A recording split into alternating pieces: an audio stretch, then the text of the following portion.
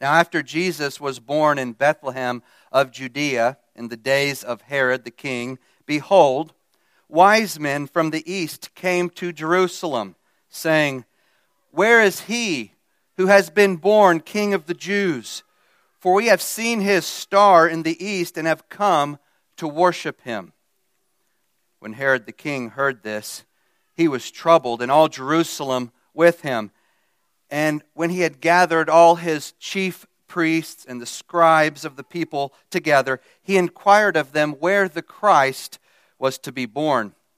So they said to him, In Bethlehem of Judea, for thus it is written by the prophet, But you, Bethlehem, in the land of Judah, are not the least among the rulers of Judah. For out of you shall come a ruler who will shepherd my people Israel. Then Herod, when he had secretly called the wise men, determined from them what time the star appeared. And he sent them to Bethlehem and said, Go and search carefully for the young child, and when you have found him, bring back word to me, that I may come and worship him also. When they heard the king, they departed, and behold, the star which they had seen in the east went before them, till it came and stood over where the young child was. When they saw the star, they rejoiced with exceedingly great joy. And when they had come into the house, they saw the young child with Mary his mother, and fell down and worshipped him. And when they had opened their treasures, they presented gifts to him, gold, frankincense, and myrrh. Then, being divinely warned in a dream that they should not return to Herod, they departed for their own country another way.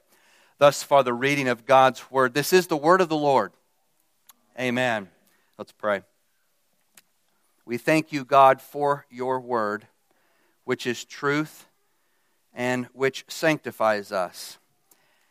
As we consider this story from Matthew 2, open our hearts and our minds to see the glory of King Jesus and to worship him in response.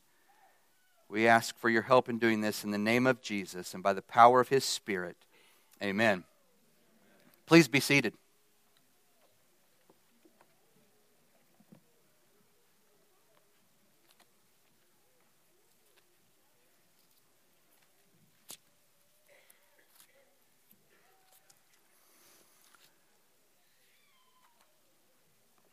The Gospel of Matthew gives 2 full chapters to the origins of Jesus.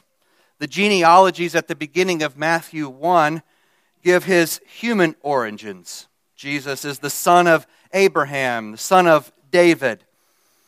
The story in the last part of Matthew 1, which Bobby preached on a couple of weeks ago, describes the divine origins of Jesus. He was conceived by the Holy Spirit. He wasn't begotten by a man. He didn't have a physical human father. Jesus is the eternally begotten Son of God. And so the opening of the New Testament, the opening chapter of the New Testament, puts forth both the humanity and the full divinity of Christ. The newborn King of the Jews is fully God in human flesh. He's simultaneously the son of Abraham and the eternally begotten Son of God. And the last verse in Matthew 1 contains this idea, or both ideas. Look at Matthew 1:25. It says, And Joseph did not know Mary. That means he did not have sexual relations with Mary till she had brought forth her firstborn son. And he, Joseph, called his name Jesus. So Mary's virginity, not just at the conception, but all the way through the pregnancy, highlights that Jesus' father is God.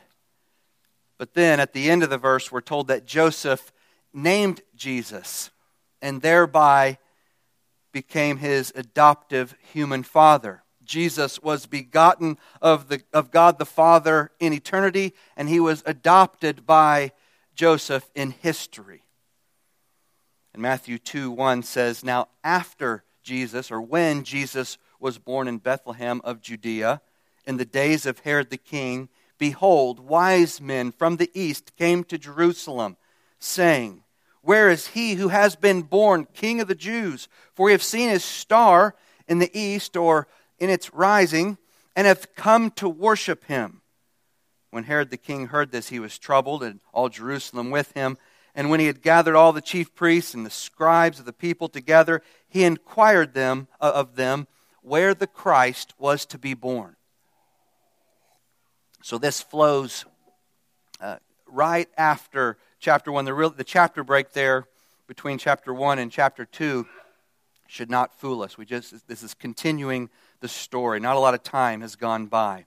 And verse 2 announces who this story is about. Where is he who has been born King of the Jews? He's the central figure. Matthew 2 is about a child who is the King of the Jews from birth. And notice that these wise men aren't looking for the future king. They didn't say, who is he who will become the King of the Jews? No, they're looking for the one who has been recently born King of the Jews. And verse 4 clarifies what they mean by King of the Jews.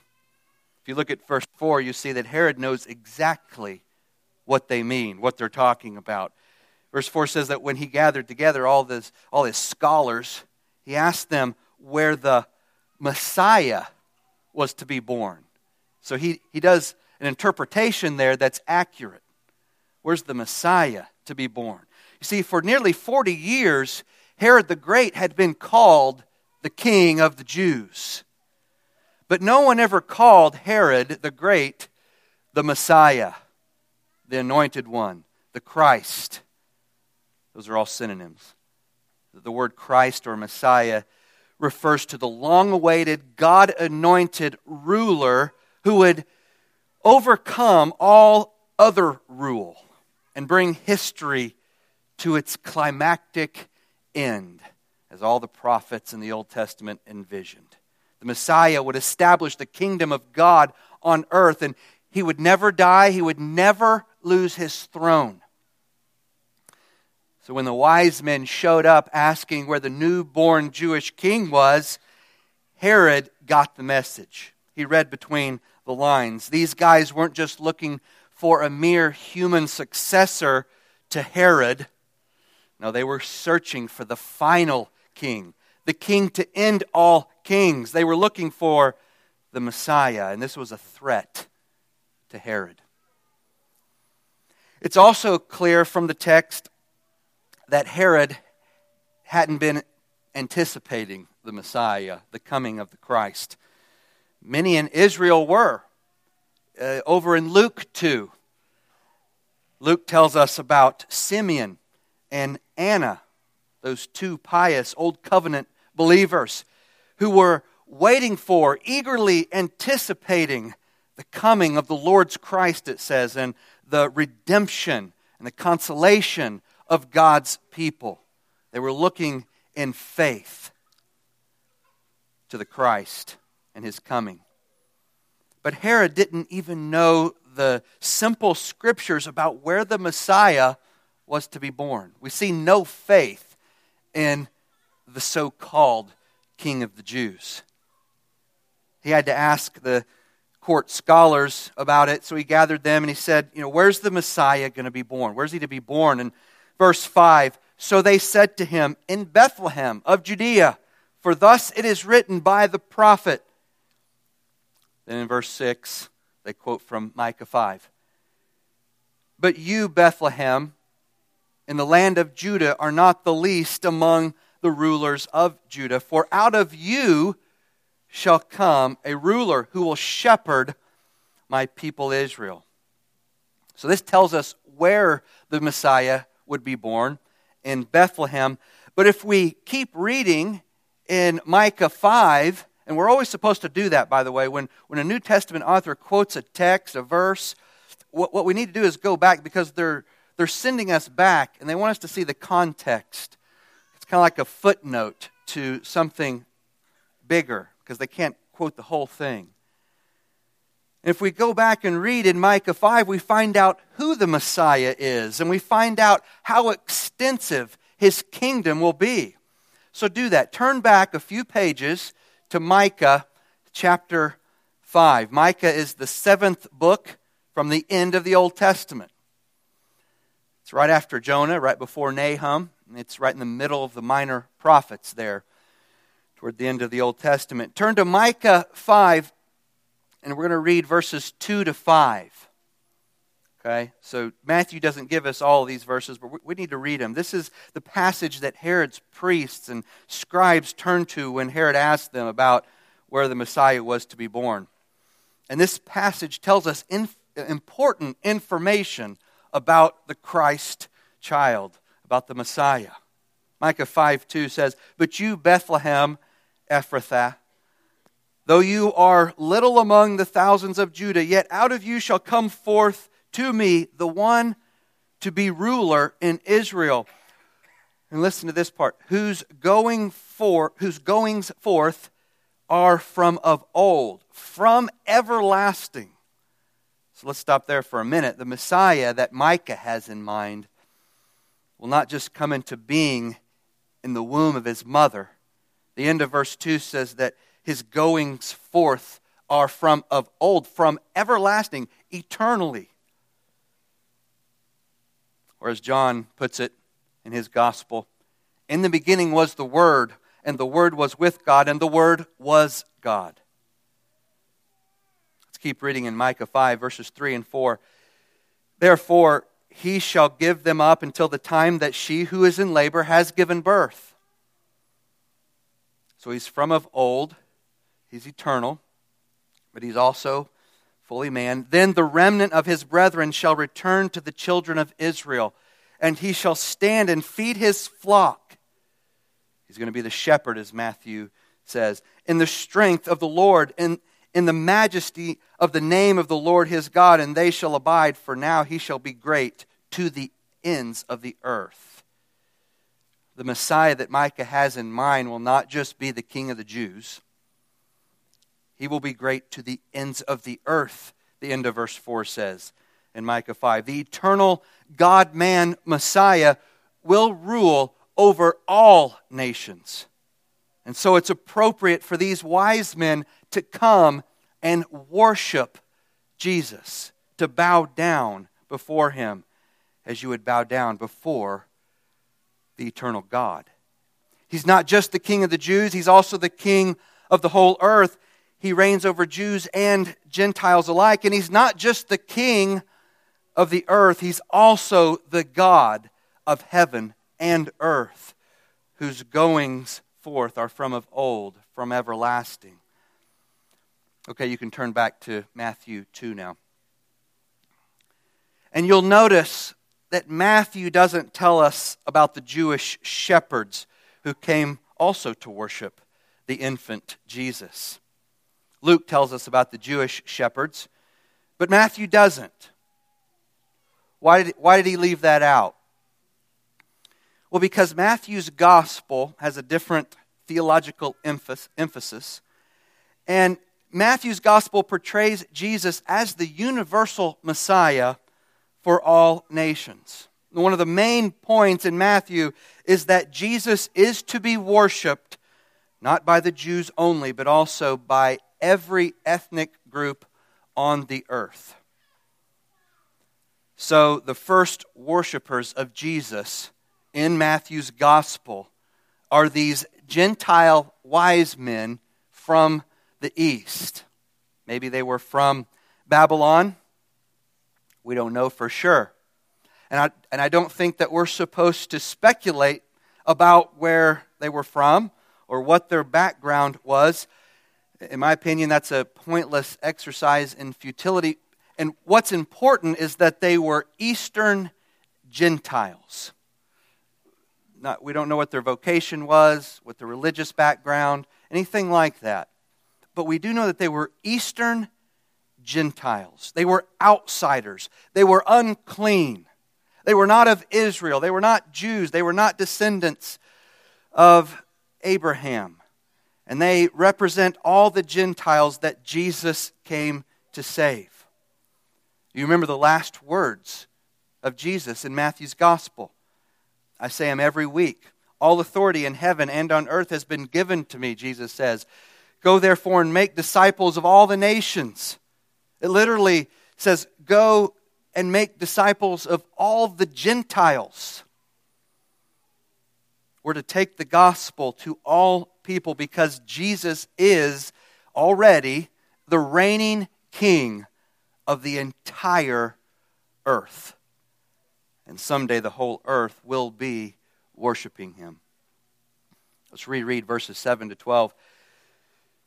Matthew 2, starting in verse 7. Then Herod, when he had secretly called the wise men, determined from them what time when the star appeared. And he sent them to Bethlehem and said, go and search carefully for the young child. And when you found him, bring back word to me so that I can come and worship him also. Verse 9, when they heard the king, they departed. And behold, the star which they had seen in the east, or in its rising, went before them till it came and stood over where the child was. When they saw the star, they rejoiced exceedingly with great joy. And when they had come into the house, they saw the young child with Mary, his mother, and fell down and worshipped him. And when they had opened their treasures, they presented gifts to him, gold, frankincense, and myrrh. Then, being divinely warned in a dream that they should not return to Herod, they departed for their own country another way. We need to think about the mystery of this star for a few minutes. And you're going to have to put your thinking cap on for this one. You have to let me do this every once in a while, what I'm about to do. The famous Christmas carol speaks of this light when it says, O star of wonder, star of night, star of royal beauty bright, westward leading, still proceeding, guide us to thy perfect light. During Advent and Christmas, the Star of Bethlehem is a ubiquitous biblical symbol. There are a lot of other symbols that are not biblical, but this is the one biblical symbol that's everywhere. You see it all over the place in Christmas cards, in nativity sets, on Christmas trees, in advertisements. The star has become the signature symbol for Christmas. But what was this star, this mysterious star? Is it possible for us to know its identity? Should we spend time trying to figure it out? Or is it like my opinion of the wise men, we shouldn't? Well, many don't think that we should spend much time on the star either. And here's what one preacher theologian says about the star. There are numerous efforts to explain it in terms of conjunctions of planets or comets or supernovas or miraculous lights. We just don't know. And I want to exhort you not to become preoccupied with developing theories that are only tentative in the end and have very little spiritual significance. And then he expands on his point. I'm reading this because it's good advice in general.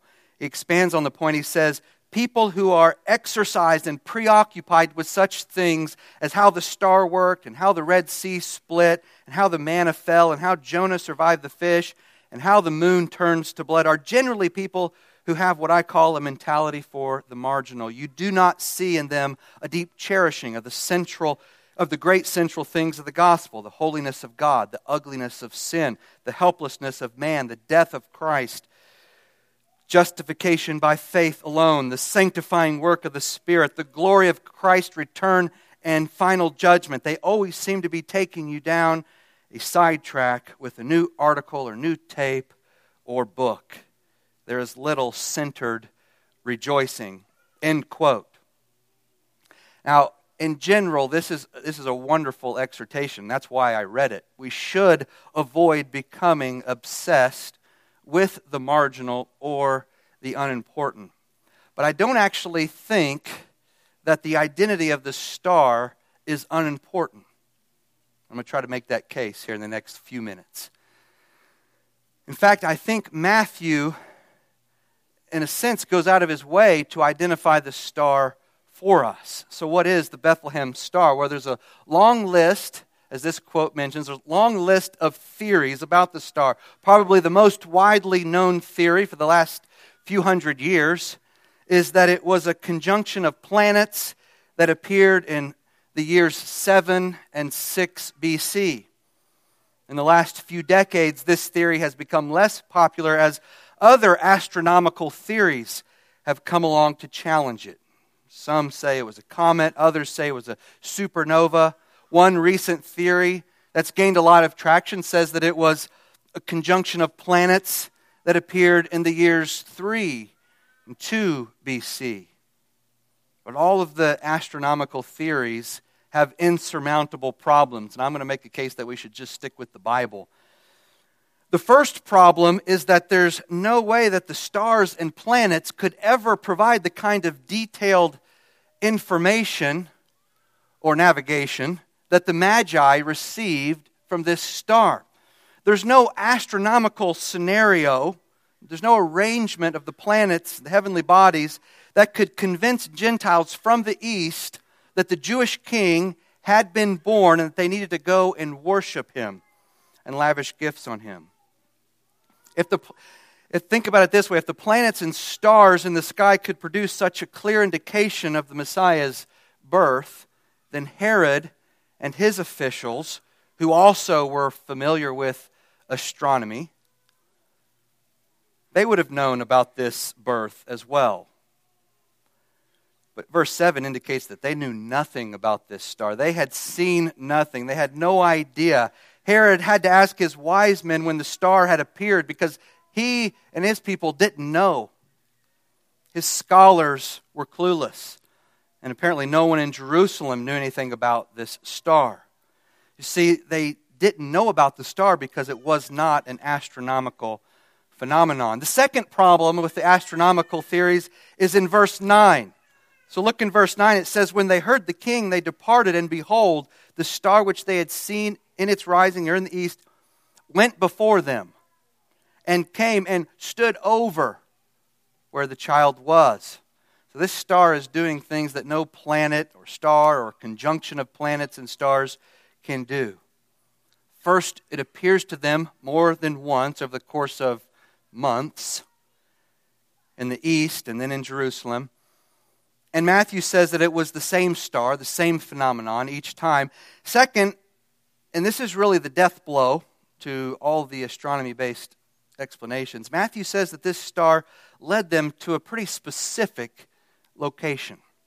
Verse 9 says the star went before them and stood over the place where Jesus was. No star or conjunction of planets, no sky activity could have led the wise men to the small village of Bethlehem and then stood over the place where Jesus was. So what is this star? It can't be a natural phenomenon. It has to be something supernatural. It has to be able to inform these Eastern Gentiles that the Jewish king had been born. It also has to be able to lead the wise men from Jerusalem to Bethlehem, which is only about 5 or 6 miles, to the place where Jesus is, so that they know where to go once they get to Bethlehem. It also has to be something that would cause these wise men to experience deep, overflowing joy. Because look at verse 10. It says that when they saw the star, this is before they saw Christ, when they saw the star, they rejoiced with exceedingly great joy. The joy there in verse 10 is a fourfold joy. It's 4 layers deep. They didn't just rejoice, they rejoiced with joy. And they didn't just rejoice with great joy, they rejoiced with exceedingly great joy. The star also has to be a phenomenon that Herod and his scholars couldn't see. They didn't know anything about it. They hadn't seen it when it appeared to the wise men earlier. And there's no indication that they saw it as it led the wise men to Bethlehem and stood over the place where Jesus was. So it had to be a supernatural light. But can we know specifically more specifically what it was. Well, I think Matthew reveals the identity of the star in the second half of verse 9 that we just read. Behold, the star which they had seen in the east went before them till it came and stood over where the child was. Those two verbs, went before them and stood over Jesus. I want you to think, can you think of a supernatural light in the Old Testament that went before and stood over multiple times? What about the glory of the Lord, the Shekinah, as it's sometimes called, that led Israel through the desert? It was a pillar of fire by night and a pillar of cloud by day. I want you to listen to how Moses describes the glory of the Lord that went before the Israelites and stood over them and stood over the tabernacle especially. Don't turn on this one, just listen. Exodus 13:21. And the Lord went before them by day in a pillar of cloud to lead the way, and by night in a pillar of fire to give them light. Exodus 33:9. The pillar of cloud descended and stood over the door of the tabernacle. Numbers 12:5. Then the Lord came down in the pillar of cloud and stood over the door of the tabernacle. Deuteronomy 31:15. Now the Lord appeared in the tabernacle in a pillar of cloud, and the pillar of cloud stood over the door or the entrance of the tabernacle. Numbers 14:14 puts both of these ideas together, these verbs together.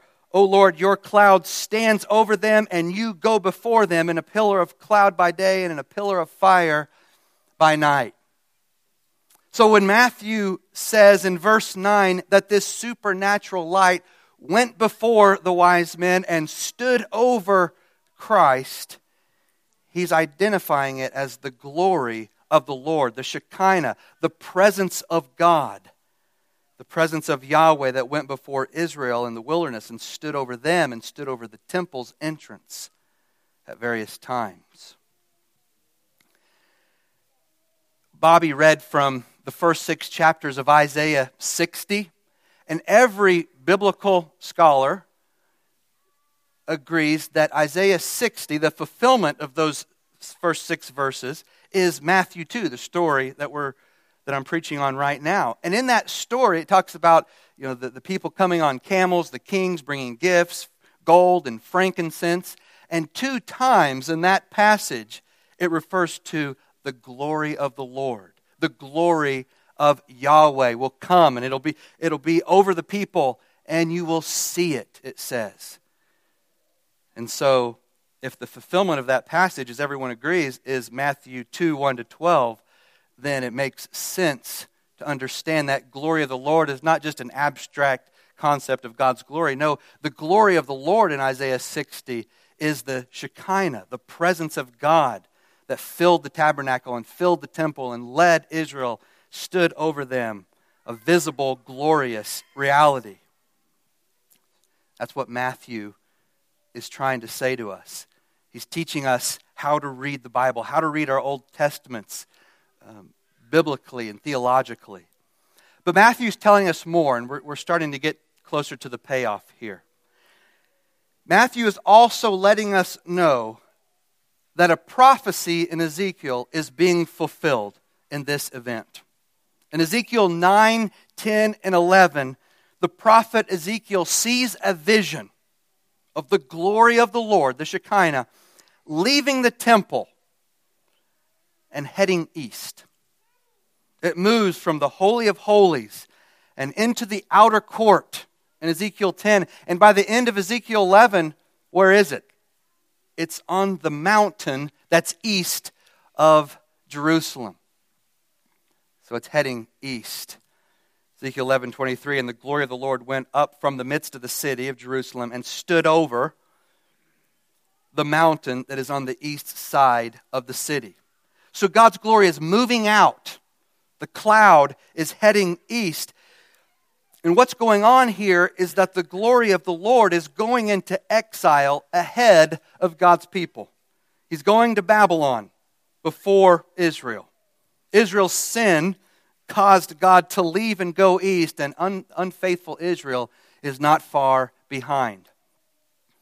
Ezekiel talks about this future exile that's coming upon the people of God. But later in Ezekiel's prophecy, in chapter 43, the prophet envisions a time in the distant future when the glory of the Lord would return from the east and move into a new temple, a different temple. It's the new covenant temple.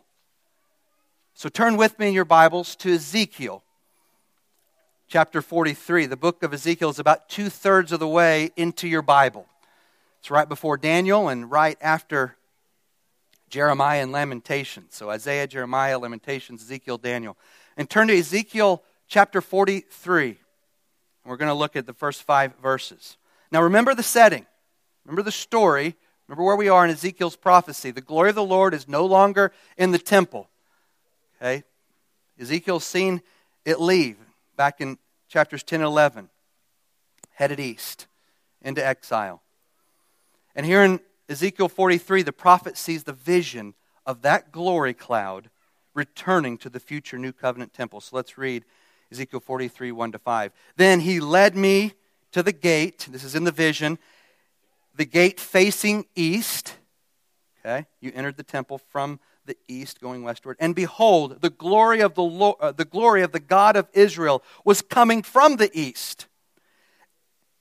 And the sound of his coming was like the sound of many waters, and the earth shone with his glory. And the vision I saw was just like the vision that I had seen when he came to destroy the city, and just like the vision that I had seen by the Kibar Canal. And I fell on my face. As the glory of the Lord entered the temple by the gate facing east, the Spirit lifted me up and brought me into the inner court, and behold, the glory of the Lord filled the temple. And this is the temple that Ezekiel sees in his vision, the new covenant temple. So when do you think this prophecy was fulfilled? When did the glory of the Lord return from the east and fill the new covenant temple? Well, some Christians believe that this prophecy has not yet been fulfilled. They're still waiting for the Jews to rebuild a physical temple in Jerusalem so that Ezekiel 43 can be fulfilled finally. And these Christians call themselves dispensationalists. That's the theological nomenclature. But that's never going to happen. We're not waiting for a new physical temple in Jerusalem. The new covenant temple in Ezekiel 40 to 47 is not a temple made by human hands. The new covenant temple is Jesus, the Christ. And this prophecy from Ezekiel 43, 1-5 about God's glory returning from the east and filling the new covenant temple was fulfilled in Matthew 2. Jesus is the new covenant temple, and the star that led the wise men from the east all the way to where Jesus was is the glory of the Lord. Matthew 2 is when God's glory returned from exile. In the Old Testament, the glory of the Lord stands over the tabernacle primarily. In Matthew 2, it stands over Jesus Christ, who is the new tabernacle, the new temple, the new dwelling place of God. The fullness of God dwells in him bodily. In the Old Testament, the glory of the Lord goes before Israel. In Matthew 2, it goes before Gentiles from the east. And so even as an infant, Jesus is fulfilling all kinds of Old Testament prophecies. Now, you might be wondering why Matthew would call the glory of the Lord a star. Isn't that a problem in this perspective? He calls it a star because the glory of the Lord is typically accompanied by an angel of the Lord. In the wilderness, the angel of the Lord and the glory of the Lord are essentially one and the same. They go together. We see them both going before Israel. And in the Old Testament, angels are identified with stars. For example, Job 38:7 says at creation, the morning stars sang together. The morning stars he's talking about are the angels. Angels are living stars, as it were. In the Old Testament, the phrase, the heavenly host, can refer either to angels or stars. And so the star in Matthew 2 is a combination of the glory of the Lord and the angel of the Lord, which always go together. It's a combination that we see all the time in the Old Testament and in the New Testament. This combination of God's glory plus an angel is exactly what the shepherds saw when they were watching their flock at night just outside of Bethlehem. Luke 2:8. Now there were in the same country shepherds living out in the fields, keeping watch over their flock by night. And behold, look, an angel of the Lord stood before them, and the glory of the Lord, the Shekinah, shone all around them. That's the star. That's the light. This combination of the glory of the Lord and an angel of the Lord is the star that appeared to the wise men in the east, that gave them revelation about Jesus, about the Christ, and it led them all the way to Bethlehem. The Gentile wise men and the Jewish shepherds saw the same star. It's possible that the Gentiles from the east saw the star hovering near Bethlehem at the same time that the Jewish shepherds saw it.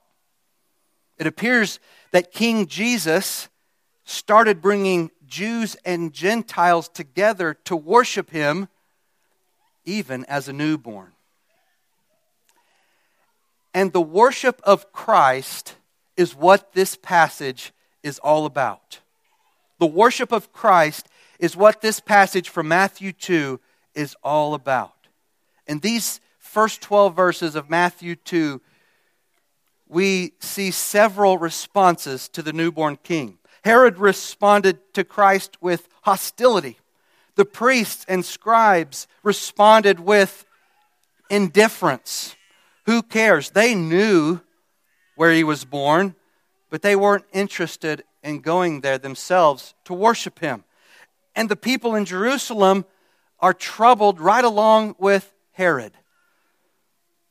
Only the wise men responded to Jesus appropriately with worship, by prostrating themselves, by falling down before him.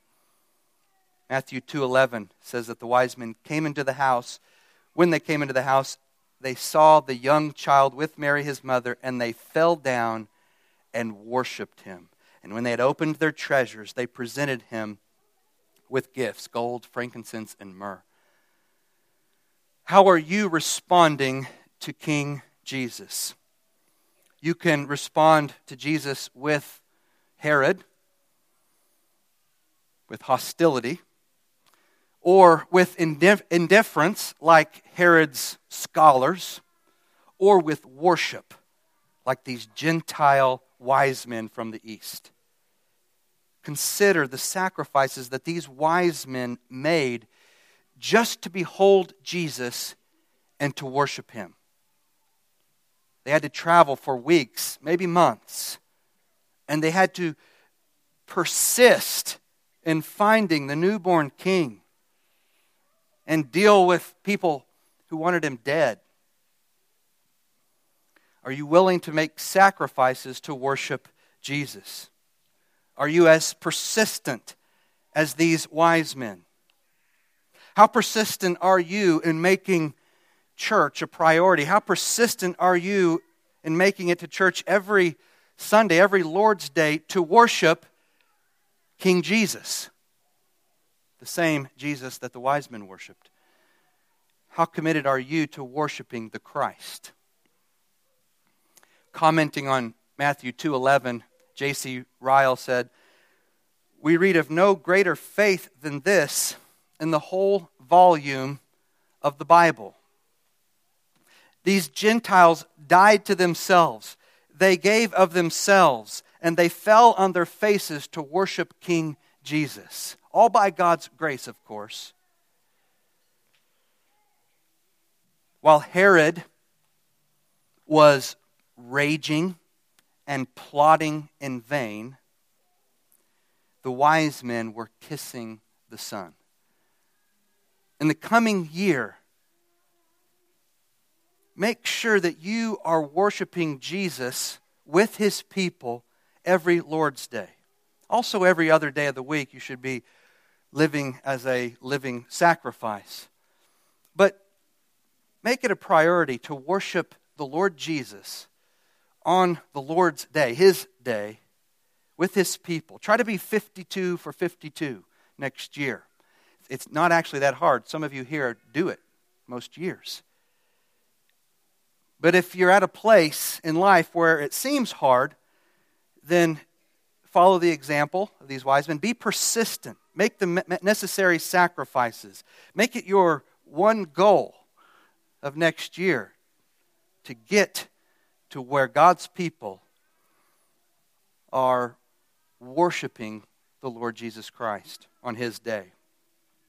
Is Jesus your king? Do you listen to him? Do you follow him? Do you obey him? And die to yourself and give yourself to him?